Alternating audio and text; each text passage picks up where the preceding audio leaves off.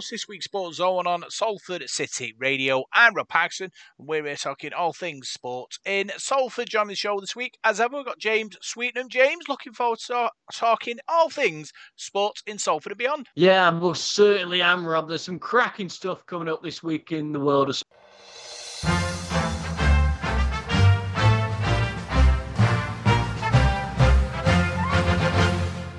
And indeed, there was some cracking stuff over the last weekend, so I can't wait to break it all down with you over the next hour. Yeah, lots to go on the show this week. I'm going to start with the Rugby League, James. Yeah, we most certainly are. And there was no game for Salford Red Devils this week, but Swinton Lions were in action. Tell us a bit about how they got on. Yeah, Swinton Lions were away at Doncaster and won 66 points to 22. James, fantastic performance by the Lions. 3 from 3 at the moment in the league. All the Lions fans will be doing the dancing a jig of delight at Haywood Road at the moment with a form they're showing. Fantastic rugby league. Great, tries shown, and they've got to be really happy down there. Yeah, they're playing some proper good rugby at the moment. Do you think they'll be able to carry on that form through the rest of the season?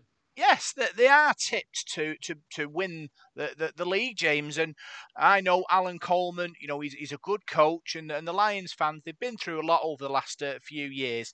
And, to get back into the Championship will be their main objective. And I'm sure they'll be confident if they've scored over 200 points so far in the last 3 games, which is really good. Shows that they're full of attacking intent and creation. And that's what you want in these kind of games and these kind of divisions where teams will try and sort of block you out and make it more difficult for you. But the Swinton Lions have the ammunition to break teams down, and we're looking forward to a successful season down at Haywood Road. We most certainly are. You say they're expected and tipped to win. Do you think they'll win? I think they will, James. I think they showed plenty of intent in the last 3 games. Top teams do not take the foot off the gas, and that is what Swinton Lions are doing at the moment. They have, destroyed 3 teams so far in the league, and I'm sure that they'll be looking at doing that to more teams. What you've got to do is continue to play at this pace and in this intensity, because, like I said, teams will want to knock them off. They know they're the big dogs, or the big lions in this case, in the division. So it will get tough for them, but I'm sure Alan Coleman and the boys in blue will be celebrating come the end of the season. So it's clear that Swinton are having an exceptional season so far, Rob, and that's down to the fantastic attitude of the players. Are there any in particular that have stood out from the pack? Yeah, James, I'm thinking Jack Hansen. Fantastic sort of scrum half for Swinton, dictating operations for them.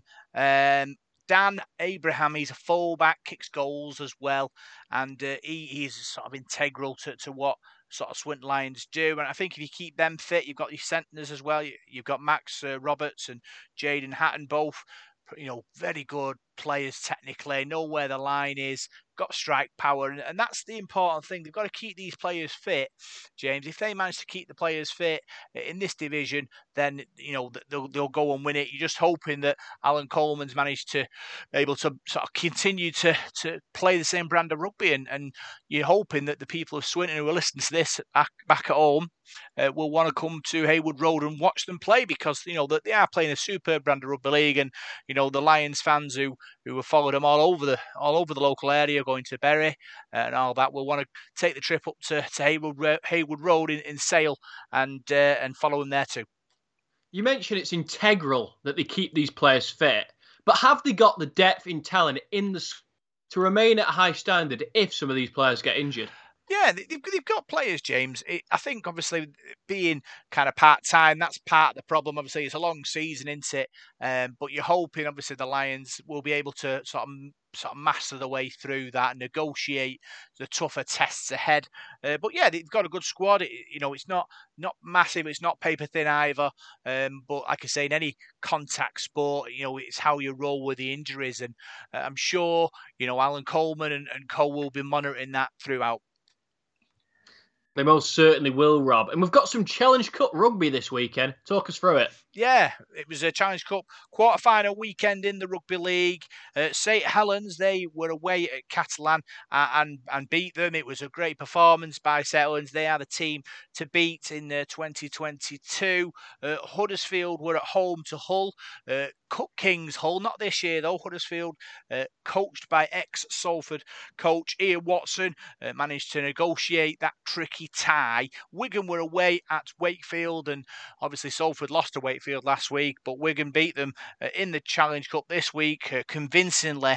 And then finally, Hull Kingston Rovers, they are through as well to the Challenge Cup semi-final. They are the underdogs in this whole contest. But you're hoping Tony Smith, obviously he is an experienced coach. He's got some good players down there at Hull Kingston Rovers. So, you know, if it's their moment in the sun and they manage to walk out at Tottenham's ground in the next few months in the final, them Hull Kingston Rovers fans will be buzzing. And, you know, if you look at all the teams that are left, James, you know, it's difficult to pick a winner. Saints are a good side. Wigan are Wigan. Huddersfield and Hull Kingston are both good sides, but not sort of favourites in this list of teams. But it's going to be fascinating to see who comes out on top. Yeah, I can't wait to find out, Rob. But our beloved Salford Red Devils are back in action over the Easter period. So while everybody's unwrapping their wonderful Easter eggs that the Easter Bunny has delivered, you'll be tuning into the rugby. I will, James. Salford are away at Warrington on the Thursday night. Tricky contest. Warrington are a good side. Paul Rowley's men, after defeat against Wakefield, were looking to get back to winning ways, obviously, in the Super League.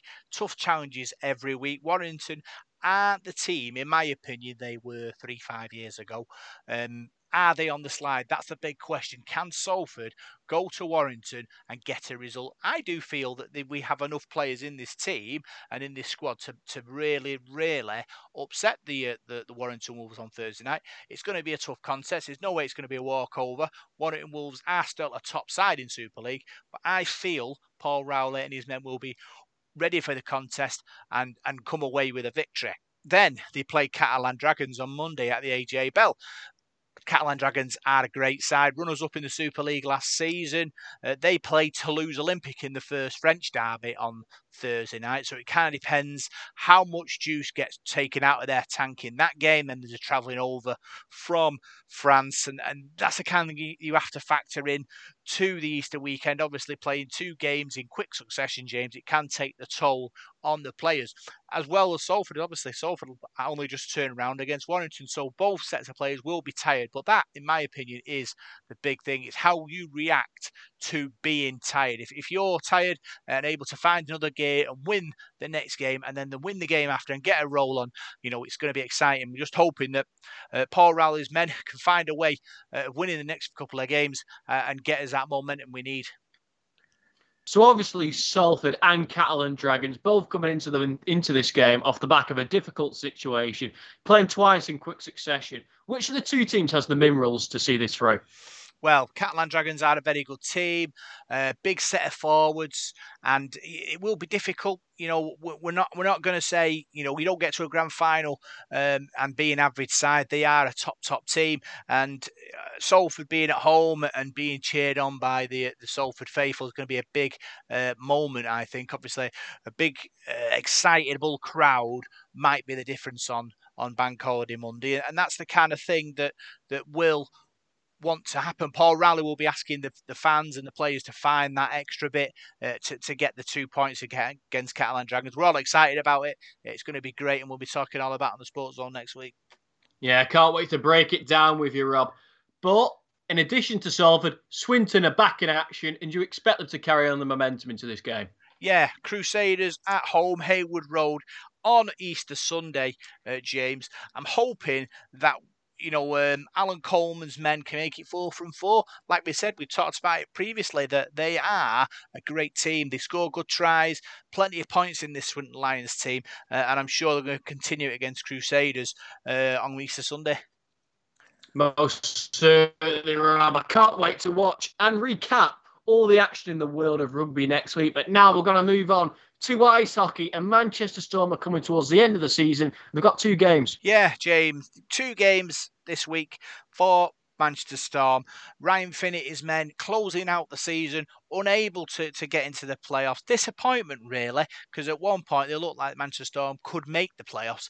I think at this stage of the season, James, it's all about just keeping going, try and tie up some loose edges, win a few games, let the Storm fans get excited about next season. Unfortunately, this last couple of games, they lost 7-4 away at Glasgow on Saturday. Glasgow are a good side. Manchester Storm pushed them all the way. It was a close game. Our friend Van Wormer, Scott Simmons, goal scorers up there in Glasgow. But unfortunately, Glasgow left it late. Manchester Storm had to take the goalie out, so they had an extra man. But unfortunately, Glasgow found our net before we could find theirs, and they were victorious 7-4. Then on Sunday at home, they faced Cardiff.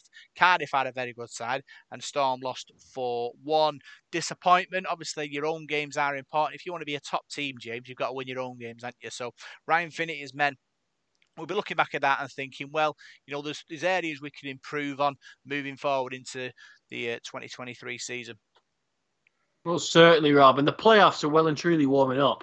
Yeah, James. There's some great sides in the playoffs. You got Belfast, you got Sheffield, you got Cardiff, you got Nottingham, and you got Guildford. 5 into 4 doesn't go, James.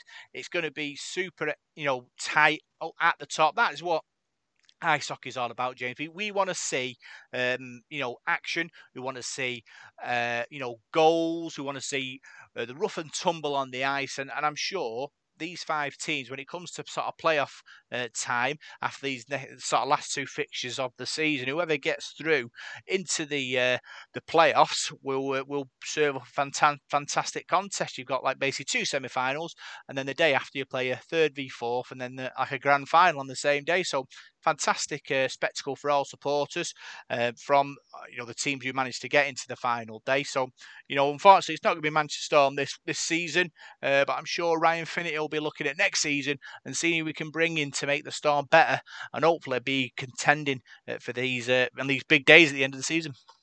Yeah, Belfast are the champions, and that's great for them. Yeah, Belfast are a very good side. Lewis Hook, prolific scorer for them. Scott Canway, Mark Cooper.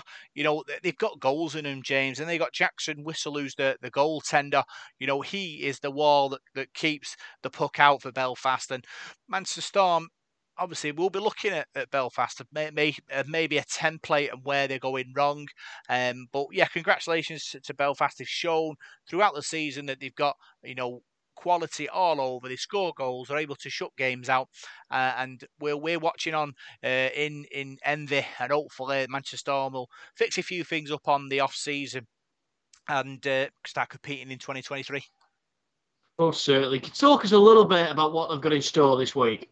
Yeah, Manchester Storm, 2 games.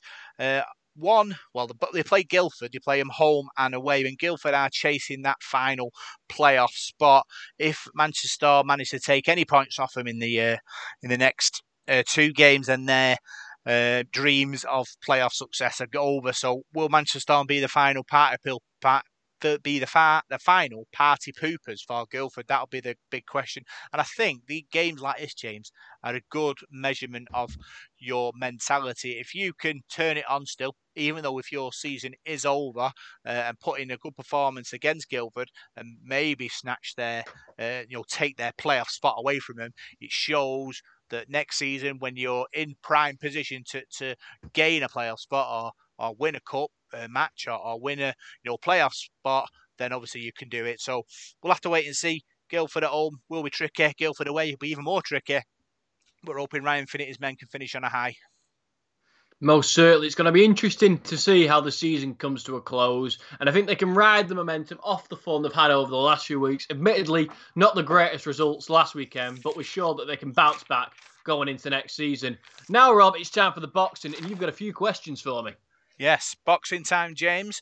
We're going to be talking boxing, and here we go. An all-time great returns to winning ways in Japan on Saturday, but he didn't have it all his own way, did he? Gennady Golovkin, Triple G, back to winning ways. He started slowly against Ryota Murata. And there were points in there where it looked like the home fighter, the Japanese man, could perhaps take advantage of the slightly aging Golovkin. He was landing well to the body. He was landing good upstairs. He was pushing him back. Something we've never seen happen to Golovkin before. But in around the 5th round, Triple G lands a monstrous right hand. It sends the gum shield spinning out of Ryata's mouth. And then Golovkin takes over. He lands some great shots to the head and body. He begins to put a beating on Murata. The Japanese champion bravely fought back, but it was in vain as the Kazakhstani took over. And eventually, in the 9th round, he landed a beautiful right hand, sent Murata crashing towards the canvas, and the referee, in the corner, threw in the towel. Was it his poor start down to ring inactivity or just getting old, James? It's difficult to say. Golovkin's been out of the ring for about 2 years? It's a long period of time, and it's expected that your footwork would be a little bit slower based on that ring rust. However, he's 40 years old now, Golovkin. That's quite old for a middleweight. It's quite old in boxing in general. He is going to slow down eventually, and I think there's been signs in his last few fights that he's not quite the elite force he was. But to put that into perspective, it shows just how impressive the man is, that he is getting older. He is rusty, and he's still finding ways to pick up these big performances, so you can only show respect to him for that. Obviously, where do you place Golovkin in the sort of the table of great boxers? Within the middleweight division, Rob, he's right at the top. You've got to remember, he spent years and years and years being avoided. Nobody wanted to fight him, and then he had a bit of success getting in the ring with the likes of your Lemieux, your Kell Brooks, the Daniel Jacobs. I don't think he won that fight. I think he was very lucky to get the decision that night. But those 2 super fights with Canelo, he won them both comprehensively. The first one was easy, and then it was somehow scored a draw. The second one, he lost, but once again, he won that fight. He beat Canelo by a landslide. So when you look, people call Canelo an all-time great, a pound-for-pound legend, etc. Golovkin should be in the exact same equation if that's the case, because he beat Canelo twice with relative ease. Is the Canelo fight one you'd like to see? Off the back of what I've just said, you'd expect me to say yes, wouldn't you? Based on the fact that I think Golovkin schooled him twice, it's one that he needs to get back, and they're 2 of the pound-for-pound greats in the sport. But for the same reason as I explained earlier, the fact Golovkin is getting older, the fact that he is slowing down, the fact that his timing just doesn't seem there anymore, I wouldn't like to see it. As far as I'm concerned, Golovkin has beat Canelo Alvarez twice. Canelo avoided him for years, finally got in the ring with him when he was a little bit older, and now it's 3 years on top of that. I don't want to see Golovkin go out via a shocking KO against a man who he's beaten before, as far as I'm concerned. So, being honest, I'd rather Golovkin call it a day off the back of this big win against Murata. This is kind of happening a lot in boxing. Is it Kell Brook and is it Khan? I think they had a similar thing where, 2 sort of, let's say, old, superstars finally getting it together. Is this what's kind of happening again? I suppose so, in a way. I mean, Kell Brook and Amir Khan, it took years to put that fight together, didn't it? But they finally got it over the line. And despite the fact that both men were clearly past the best, it sold out Manchester Arena and sold massive amounts of pay-per-view. That grudge still sold. That grudge, like it or loathe it, would sell again for Golovkin Canelo. Canelo probably closer to his prime than Golovkin is. Golovkin definitely on the back end of his career, but despite the fact they've fought twice, they've got those household names similar to Khan and Brook, and on a worldwide scale, probably even bigger than Khan and Brook, so there's no doubt it'd sell. Because that's what it is. The grudge sells it, don't it? Because that's what people want to see. They want to see 2 fighters going after each other, who don't particularly like each other, and it gives you that extra edge, doesn't it, when you're trying to sell tickets and pay-per-views? It most certainly does. I mean, the grudge for the Khan Brook fight got us all going, didn't it? There wasn't so much a grudge for the Canelo Golovkin fights, the first 2. I mean, I remember actually on the night that Canelo Alvarez knocked out Amir Khan, Golovkin got in the ring, they sold that fight that it was going to be next, and then Canelo took 2 more fights against Liam Smith and Julio Cesar Chavez Jr., 2 relatively easy fights in comparison. As far as I'm concerned, I don't put the blame on him. I'll put the blame on Oscar De La Hoya, who consistently banged on about marinating that fight, that he avoided Golovkin in his prime. He avoided making that fight. He tried to wait till Golovkin was older. And Golovkin still won twice, and they needed some some incompetent, if not another word, judges to give Canelo the victory that night. So now it's got a little bit more personal. The second fight had that grudge because Golovkin felt extremely aggrieved not to have got the decision. Off the back of the second fight, he felt even more not to have aggrieved not to have got the decision because he didn't draw that one on paper. He lost it.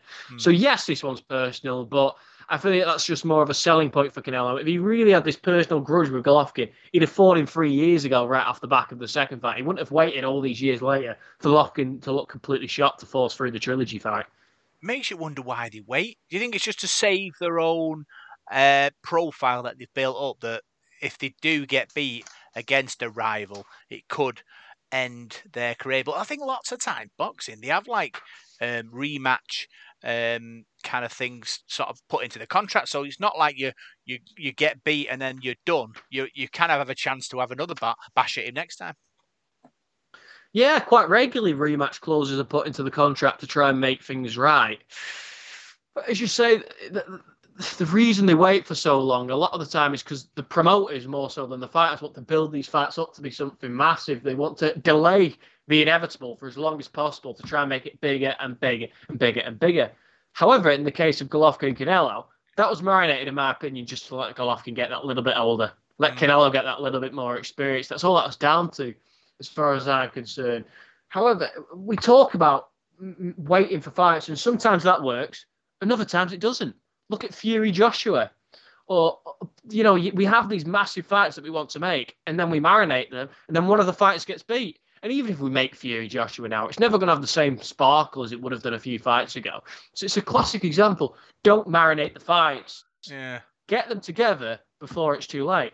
Yeah, I always think with Fury and Joshua is Joshua it's kind of started losing, hasn't he, at certain points. And when you start getting beat, because you're in that kind of cycle of rematches, and then if you don't sort of get the rematch, the champion then gets ahead of you in the pecking order. So then you're waiting for him to get knocked out, and then you have to continue to start with, continue to win to get back in pole position. But obviously, when you start getting beat, you get pushed further down the line, don't you? And the champion, who's Tyson Fury in this situation, probably looks at Anthony Joshua and thinks, well, why do I have to, bother fighting you? Because you're not deemed at the highest level of boxing. You've lost a couple. You're in the second tier of boxing now. So why would I give you a chance?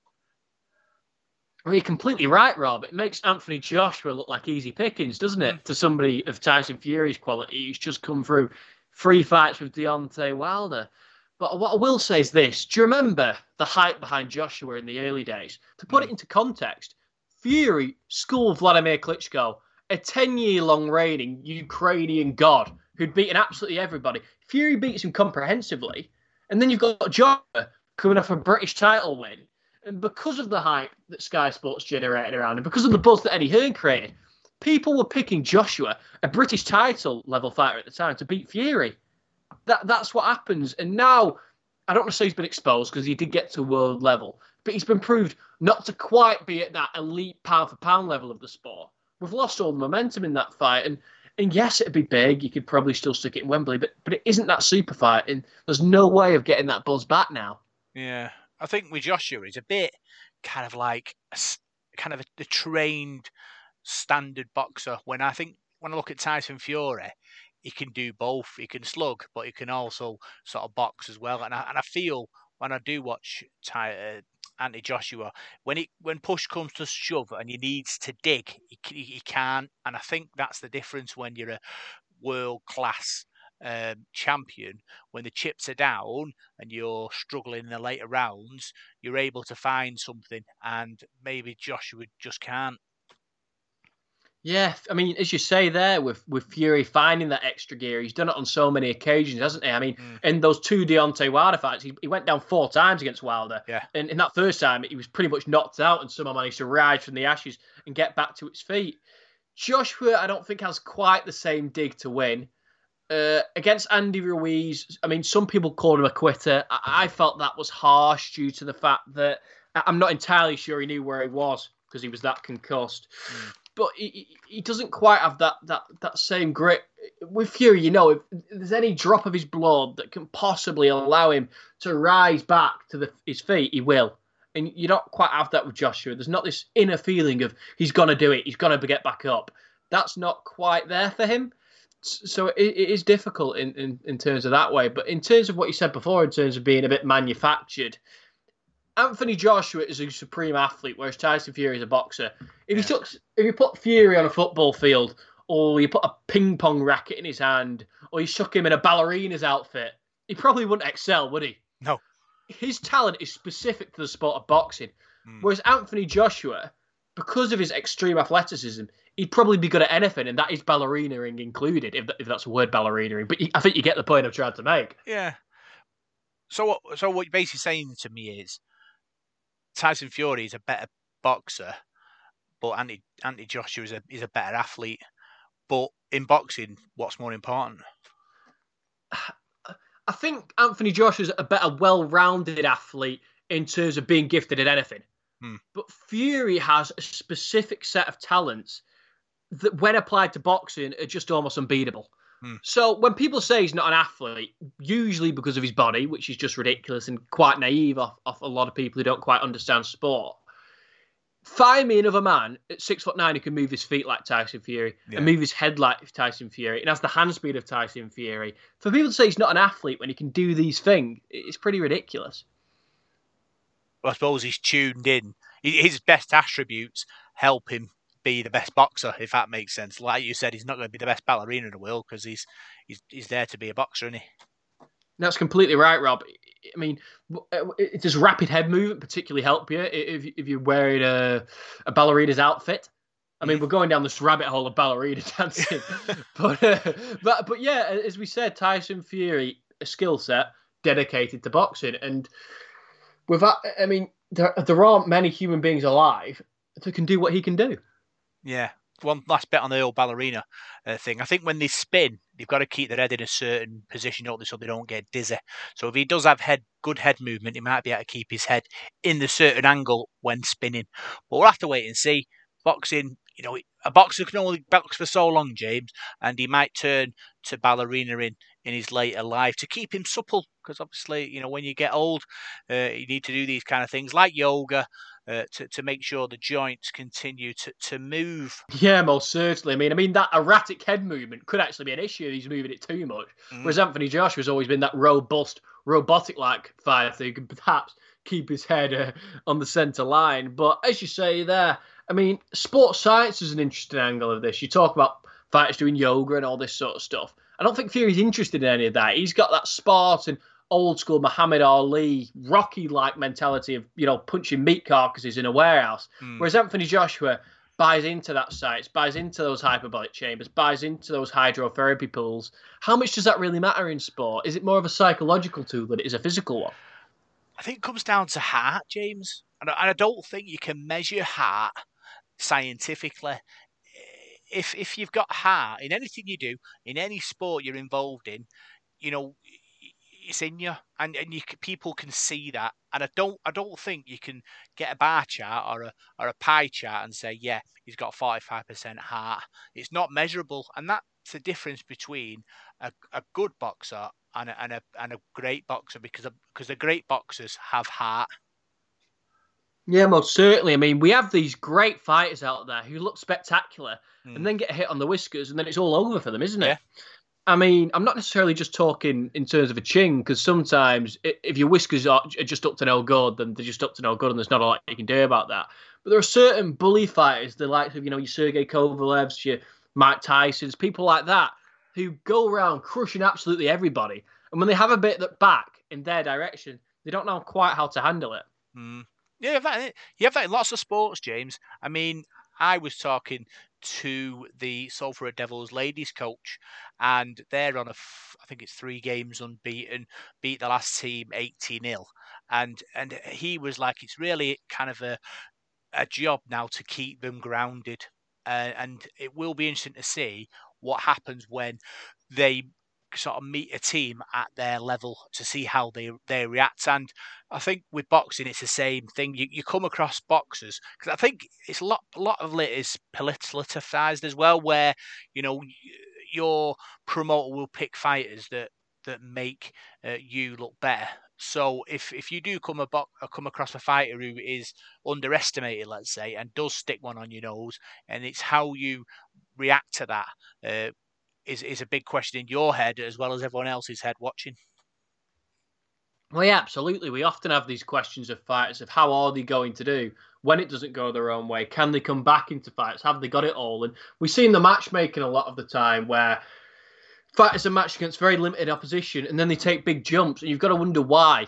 Is the promoter building them up to a certain point without testing them because they know they haven't got the minerals? So they want to bank on this big fight to throw them in, knowing they probably won't win, off the chance of making that, and that's why they steer them down this route. Because you see, with the fighters who tend to go on to elite level, they're facing tough tests on the way up because the promoters know that they're going to rise to the occasion.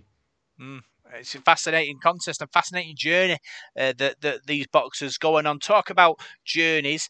The Fury White undercard has been revealed. Isn't much to write home about, though, James. It's not great. It's not what you'd want for a fight of this magnitude. I mean, I suppose Frank Warren has been about 40 million on winning the rights to this fight, so there isn't a lot he can do about it. But I mean, we've got Anthony Kakachi on the bill in a decent fight. Isaac Lowe in a good fight. Hello. 10 wins and 1 loss. So a big step up for Tommy Fury. What I will say about that is that only 2 knockouts on the Poles record, so perhaps not the greatest of opponents, but still a massive step up. In other significant news, James, there'll be no British judges at the fight. No, they most certainly won't, and that's off the back of probably Tyson Fury's long disdain for the British Boxing Board of Control and the recent controversy surrounding the Josh Taylor-Jack Catterall fight. Yet another one of these big events where the house fighter has got just an impossible decision. So you can't blame Tyson Fury for not wanting them judging his fight. What I will say, though, is that judging is a bit of a worldwide problem, not specifically a problem related to Britain. There's bad judging everywhere. It's an issue that keeps repeating all over the world. So Fury's not necessarily going to be saved by there being foreign judges, but you suspect as the house fighter himself, in this one, he should be okay. Conor Benny's getting back in the ring on Saturday. Is he in a good fight? I don't want to be too disrespectful to Chris Van Heerden because in his day, a decent fighter. But once again, in his 40s, Conor Ben's on the rise, talking about world titles, and he's taking on an opponent who isn't anything to write home about. It's disappointing considering the names he was rumoured to be getting in the ring with. Who should he be fighting? I mean, all the names we heard, the Adrian Broners, the Maurice Hookers, good fights. They'd have been better for him. But the one that everybody wants to see is Devin Evanesian. And it seems like him and his team are making every possible excuse in the book to avoid this fight. It's frustrating. It's probably one of the biggest in British boxing. I mean, I know Devin Evanesian, technically Russian, but he's an adopted Brit at this point. He's headlined on Sky Sports. He's got a profile. And Ben's making all the excuses in the book. That's the fight we want to see for the European title. Ben Evanesian, and the winner can go on to fight for a world title. There's a massive fight in America as well, James. Errol Spence Jr. versus Yordenis Ugas. A great fight. One I think we're all looking forward to. 3 belts on the line for this one. The IBF and the WBC for Spence, the WBA for Ugas. And it's an intriguing contest going in. Of course, Spence, off the back of a bit of a layoff, he recently found out that he'd torn his retina. And he hasn't fought since then. A horrible injury. Can ultimately result in you going blind if not treated correctly. So we'll have to wait and see how good he'll be going into this one. Ugas, the Cuban, coming off the best win of his career against Manny Pacquiao in a fight where he used his precision laser-like jab to tee off against the Filipino legend. So he's looking exceptional. Granted, a couple of losses in the early patches of his career and a loss against Sean Porter. However, again, we talk about judges. Anybody with a pair of eyes thought he beat Sean Porter that night, and perhaps more comprehensively than Errol Spence beat Sean Porter. So he's a box of tricks, Ugas. You suspect deep down that Spence will probably come through this one, but it won't be easy by any stretch of the imagination. Could the winner of the fight fight for all 4 belts in the next fight? That's what we want. We want the winner of Spence Ugas to take on Terence Crawford to find an undisputed champion in the welterweight division. Crawford has been avoided for long patches of his career. He's not done himself any favours by his inability or more so his disdain towards the media. He's refused to do interviews. He's refused to build his star. But either way, you've got 3 fighters there that I'm concerned any one of them could come out as the best in the division. I know Spence and Crawford have the big profile, and that's the fight that everyone's gearing towards, the big super fight. But you guys could throw a spanner in the works. I won't write him off, but any combination of those three for the undisputed titles is what we want. Whoever wins, Spence Ugas, it should be Crawford next. Ryan Garcia bounced back with a decent win at weekend. Is he a threat to the big boys? He's got the talent to be a threat to the big boys. I'm not sure he's got the discipline. He left Canelo's coach not so long ago because he seemingly wasn't putting in too much effort. He didn't look like he'd improved that much off the back of his last fight. Of course, he got dropped in that one. He took an opponent he wasn't up to much. Ryan Garcia is at a stage now where let's just see how good he is. Let's get him in with a Gervonta Davis. Let's get him in with somebody of that sort of caliber, because if we don't, we're going to be left guessing, because at the moment, even though he beat Luke Campbell in his last fight, and yes, that was a great win, he's still viewed as a bit of an Instagram fighter who likes to pose on social media than a real get down and dirty fighter. Floyd Mayweather is having another fight. Is it not time for him to give up yet? Yeah, Floyd Mayweather, well into his 40s now, 45 I think. He talks about these smart business investments that he makes, that he's this terrific entrepreneur. If he was so terrific and brilliant, he wouldn't be fighting this late into his 40s. Granted, they're only exhibition fights, but he shouldn't need them. But I think he does because of the lifestyle he wants to lead. He wants to buy all the flashy cars. He wants to buy the yachts. He wants to buy the Rolexes, etc., etc., etc. And it's paying the cost because he's fighting well into his 40s. Does that sort of curtail his image and his reputation? Because obviously he was sort of known as a bit of a devastating fighter, never lost. But obviously now he's just basically looks like just travelling the world playing exhibition matches. Does that not make him less of a boxer, you think? I mean, he's having fun, so kudos to him from that perspective, but he's not doing great things for his legacy. In his last fight, he went the distance with a YouTuber.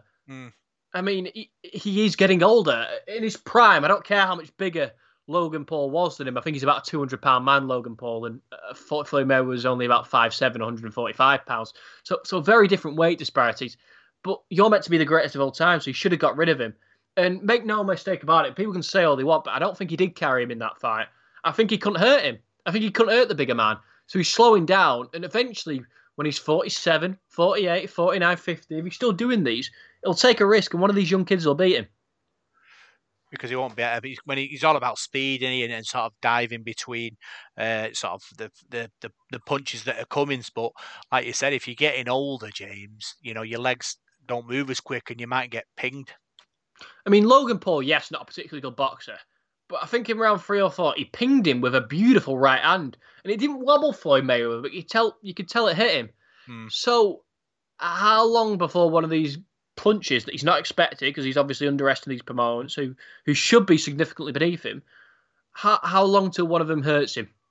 And then you see Floyd Mayweather's legs go, and then everybody's laughing at him because people are almost forgetting how good a fighter he was. Because you're kind of hoping, that's what you tune in for. You tune in for to see him go, and it will live through the time. And he's kind of like playing this sort of pantomime villain that he'll never get done. Yeah, I mean, Logan Paul had 2 previous fights, and one was a draw and one was a loss, both against a FIFA YouTuber.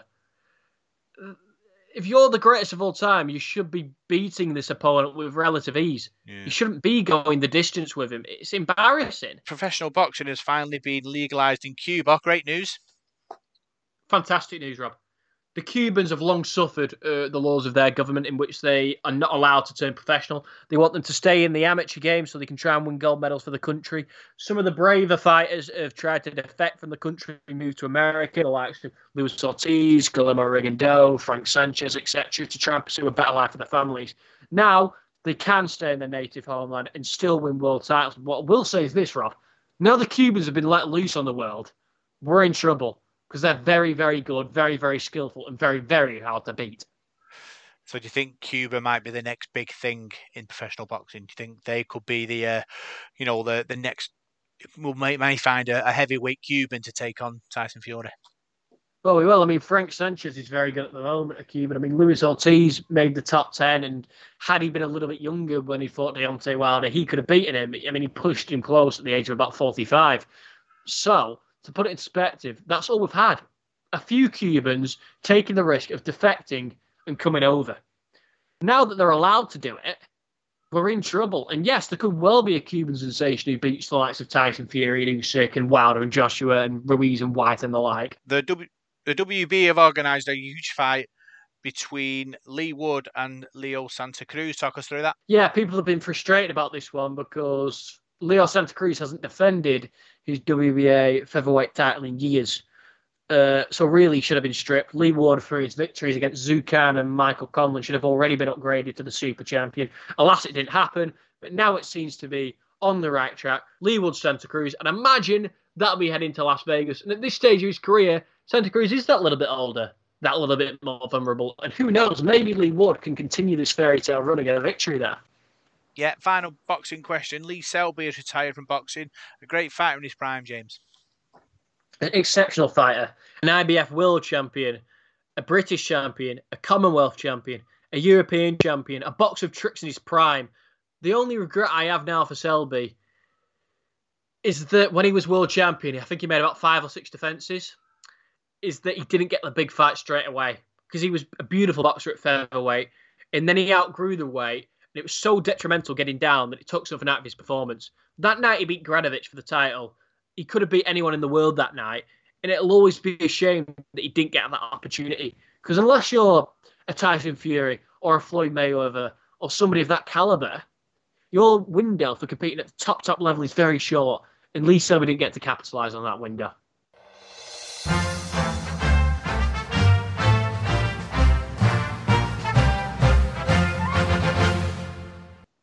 Let's talk UFC now, James. UFC 273 delivered in spectacular fashion with 3 incredible fights. How did the main event go? Main event was an absolute clinic. And Alexander Volkanovski producing a tremendous showing in Florida to dismantle the Korean Zombie, as he's known in the trade. A great performance, beautiful kicks, beautiful punches, beautiful grappling transitions, and for me, one of the pound-for-pound best in the sport. Talk us through the amazing co-main event. Terrific co-main. Aljamain Sterling versus Petr Yan. The rematch, the battle of the Jamaican and the battle of the Russian. A terrific fight. Going into this one, a lot of a grudge. Aljamain Sterling came in as the reigning champion. He'd taken the belt off Yan in the previous fight. A fight that Yan was dominating, absolutely dismantling his opponent, pillar to post, and then committed an atrocity of an illegal knee and ended up losing via disqualification. This had people calling Sterling a paper champion. This is something that the Full Master wanted to get rid of. He wanted to lose that mantle. And Yan wanted to regain the title, which he felt he unfairly lost. So a lot of ag going into this one. First round, relatively tough to call. I gave it to Yan. And then Sterling's grappling prowess came to show. He dominated his performance on the ground for rounds 2 and 3. I thought they were candidates, both of them, for 10-8 rounds. Yan came back in the 4th and 5th to win the rounds. Ultimately, the grappling paid dividends, and Sterling got the win. Yeah, final UFC question. There's another great battle as an upcoming star proved he was just as good as people say he is. Khamzat Chimaev, a bit of a monster. We hear all these rumours about him, these battling and beating great light heavyweight contenders in his native Sweden. He's now proved that he's just as good as people say he is. He had a terrific round against Gilbert Burns, who, let's not forget, a number 2 ranked contender. To jump from 11 to 2 in the UFC is a humongous leap. So the fact that he was able to do it is so impressive. It truly is. Burns showing all the heart, all the courage, winning that second round, dropping Chimaev. Chimaev dropping Burns in the first. It was that kind of fight where any second it looked like one of these two men was going to have the light shut off. They ultimately went the distance. Chimaev nicked it by the skin of the teeth, but a great fight and one that both men can be proud of. And now Chimaev lightly moves on to a world title shot.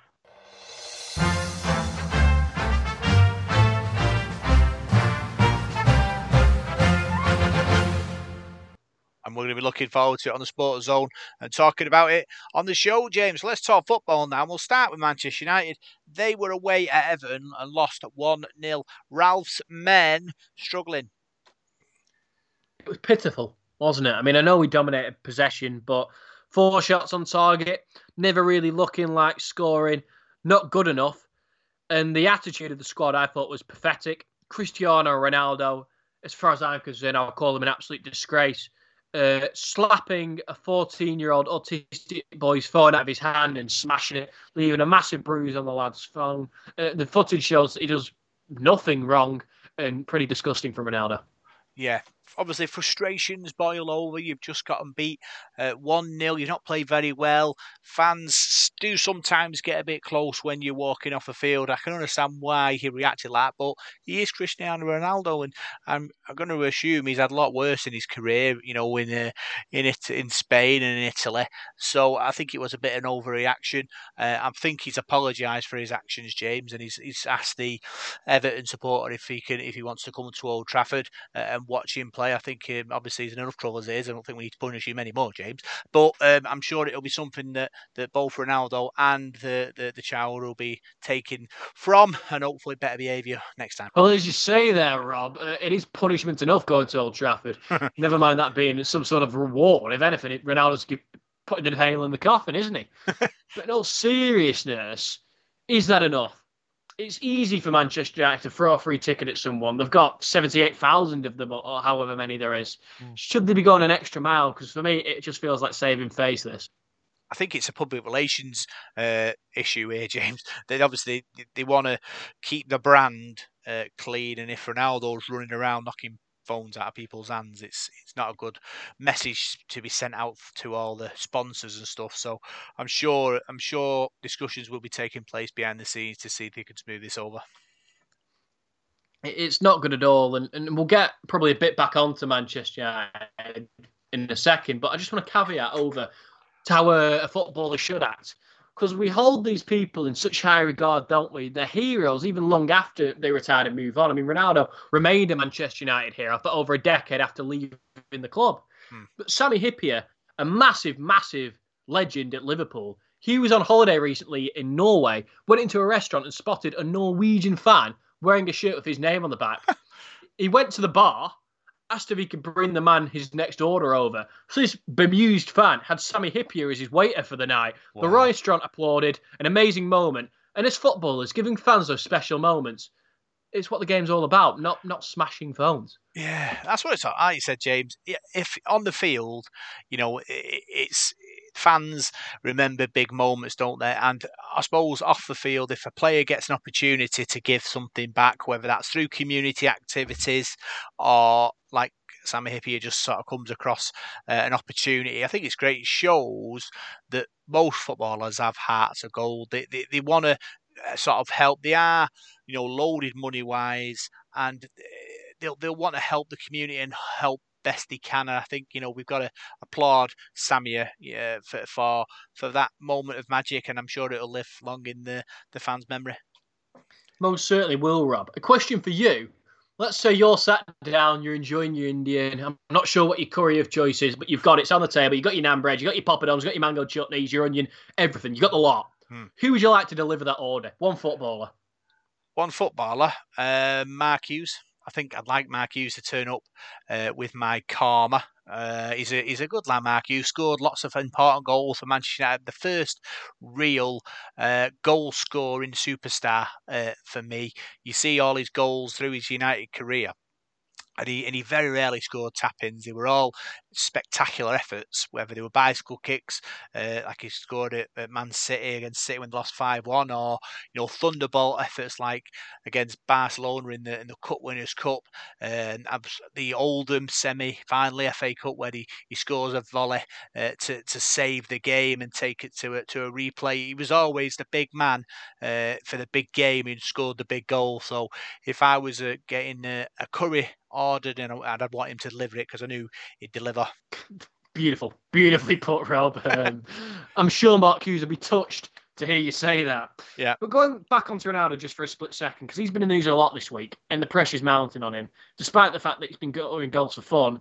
Wayne Rooney on Monday Night Football said that he shouldn't be part of the plans moving forward, that him and Paul Pogba should move on. Ronaldo responded, calling Wayne Rooney jealous. Rooney played it off, talked about how everybody's jealous of Ronaldo because of his six-pack, etc., etc. But does Rooney have a point in terms of the squad moving away from the Portugueseman? I think they do, James, because Ronaldo is, he's a goal scorer, but he doesn't really give much to the team. And I think with football, you need the whole kind of team to be able to move and maneuver. And if one player isn't able to do that because either they're too old or they're not fit, then gaps can appear. Teams can play around you, and even though Ronaldo has brought special moments, even this season he scored important goals, and he for United in certain contests. I think it's time for him to go and move on, because I think Ralph or whoever comes in will need a proper centre forward who's going to be holding the ball up, be strong, and be able a main attacking threat. And for me, Ronaldo isn't. He is a goal scorer, but he's not a target man centre forward, and it limits United style when you haven't got one of them. It most certainly does, Rob. And another player who's been getting hit with criticism constantly is Harry Maguire. A few weeks ago, even the England fans turned on him and booed his name, which I didn't particularly like, because when you've got a player like this, you need to try and boost his confidence, not force it further into the ground. But regardless, Nemanja Vidic has spoken out and said that he needs to take some time away. The manager needs to stop playing him in important games and just let him breathe. What do you make of that? Yeah, Harry Maguire. He's a warrior of a centre half, but he's not blessed with pace, and as a centre half, you need pace to be able to get yourself out of trouble, and he is caught quite a lot through that, and to give him time away kind of just kicks the can down the road for me. Is he good enough to be Manchester United's main centre half captain? For me, probably not. But we are where we are. We spent £80 million on him. So I don't think he's disposable straight away until we find a decent replacement, James. But we'll have to wait and see him. I suppose for his mental health, he needs to make sure that he's focused and ready to give his best. And hopefully he will be in the next 4, 5, 6 games to come. We hope so. Our next game against Norwich, on paper, when we should win, they've been pretty awful all season. Norwich currently in 20th place, but after losing to Everton, anything's possible. Well, yeah, it's a tough gig. Obviously, Manchester United being Manchester United, teams want to come and take Manchester United on, and players need to realise when you put on that shirt, you're a target, and teams will try and beat you. And I think, obviously, the current run of form shows that these players can't deal with that pressure. Yeah, it's not ideal at all. But two teams that are dealing with even more pressure right now, the Manchester City and Liverpool, as they battled to potentially decide the Premier League. Ultimately, the goals come in the form of De Bruyne, Jesus for Manchester City, and then, of course, Jota and Mane bagging for Liverpool. A 2-2 draw. So City are in an interesting position now, because if they just win every game, the Premier League's theirs. Liverpool have to make that 1 point up now. So City are basically just defending. Yeah, but that's the most difficult thing when you know you're in front and you think, oh, well, we can just hang on for a draw here. Your mentality kind of stops, doesn't it? And that's when you might slip up, and that's the worry, I think, for Pep and the players and the fans. With obviously a minute to go, James, you've got to keep winning. If you're gonna take your foot off the gas, it can big problems can happen. Yeah, they most certainly can't. It's not good at all. You've got to keep pumping. You've got to keep getting those results. They've got another game actually next week in the FA Cup, so that'll be a big one. Quickly looking at Salford, lost to Port Vale, win against Harrogate, 2 points away from the playoffs. They're taking on Bristol, who are currently in 6th place. A win puts them in there. It's James, and Gary Bowyer and the boys down there, putting in a fantastic effort, trying the best to push on, and the people of Salford are getting behind him as well, and us on the Sports Zone as well. We obviously want them to reach the maximum capacity, and we're hoping that they can do that. We're hoping they can pick up a few more wins in the next couple of games against Bristol Rovers and Barrow. And, we're hoping we'll be able to celebrate it on the sport. So big thanks for tuning in. And we'll see you next week for more Salford Sporting Chat on Salford City Radio.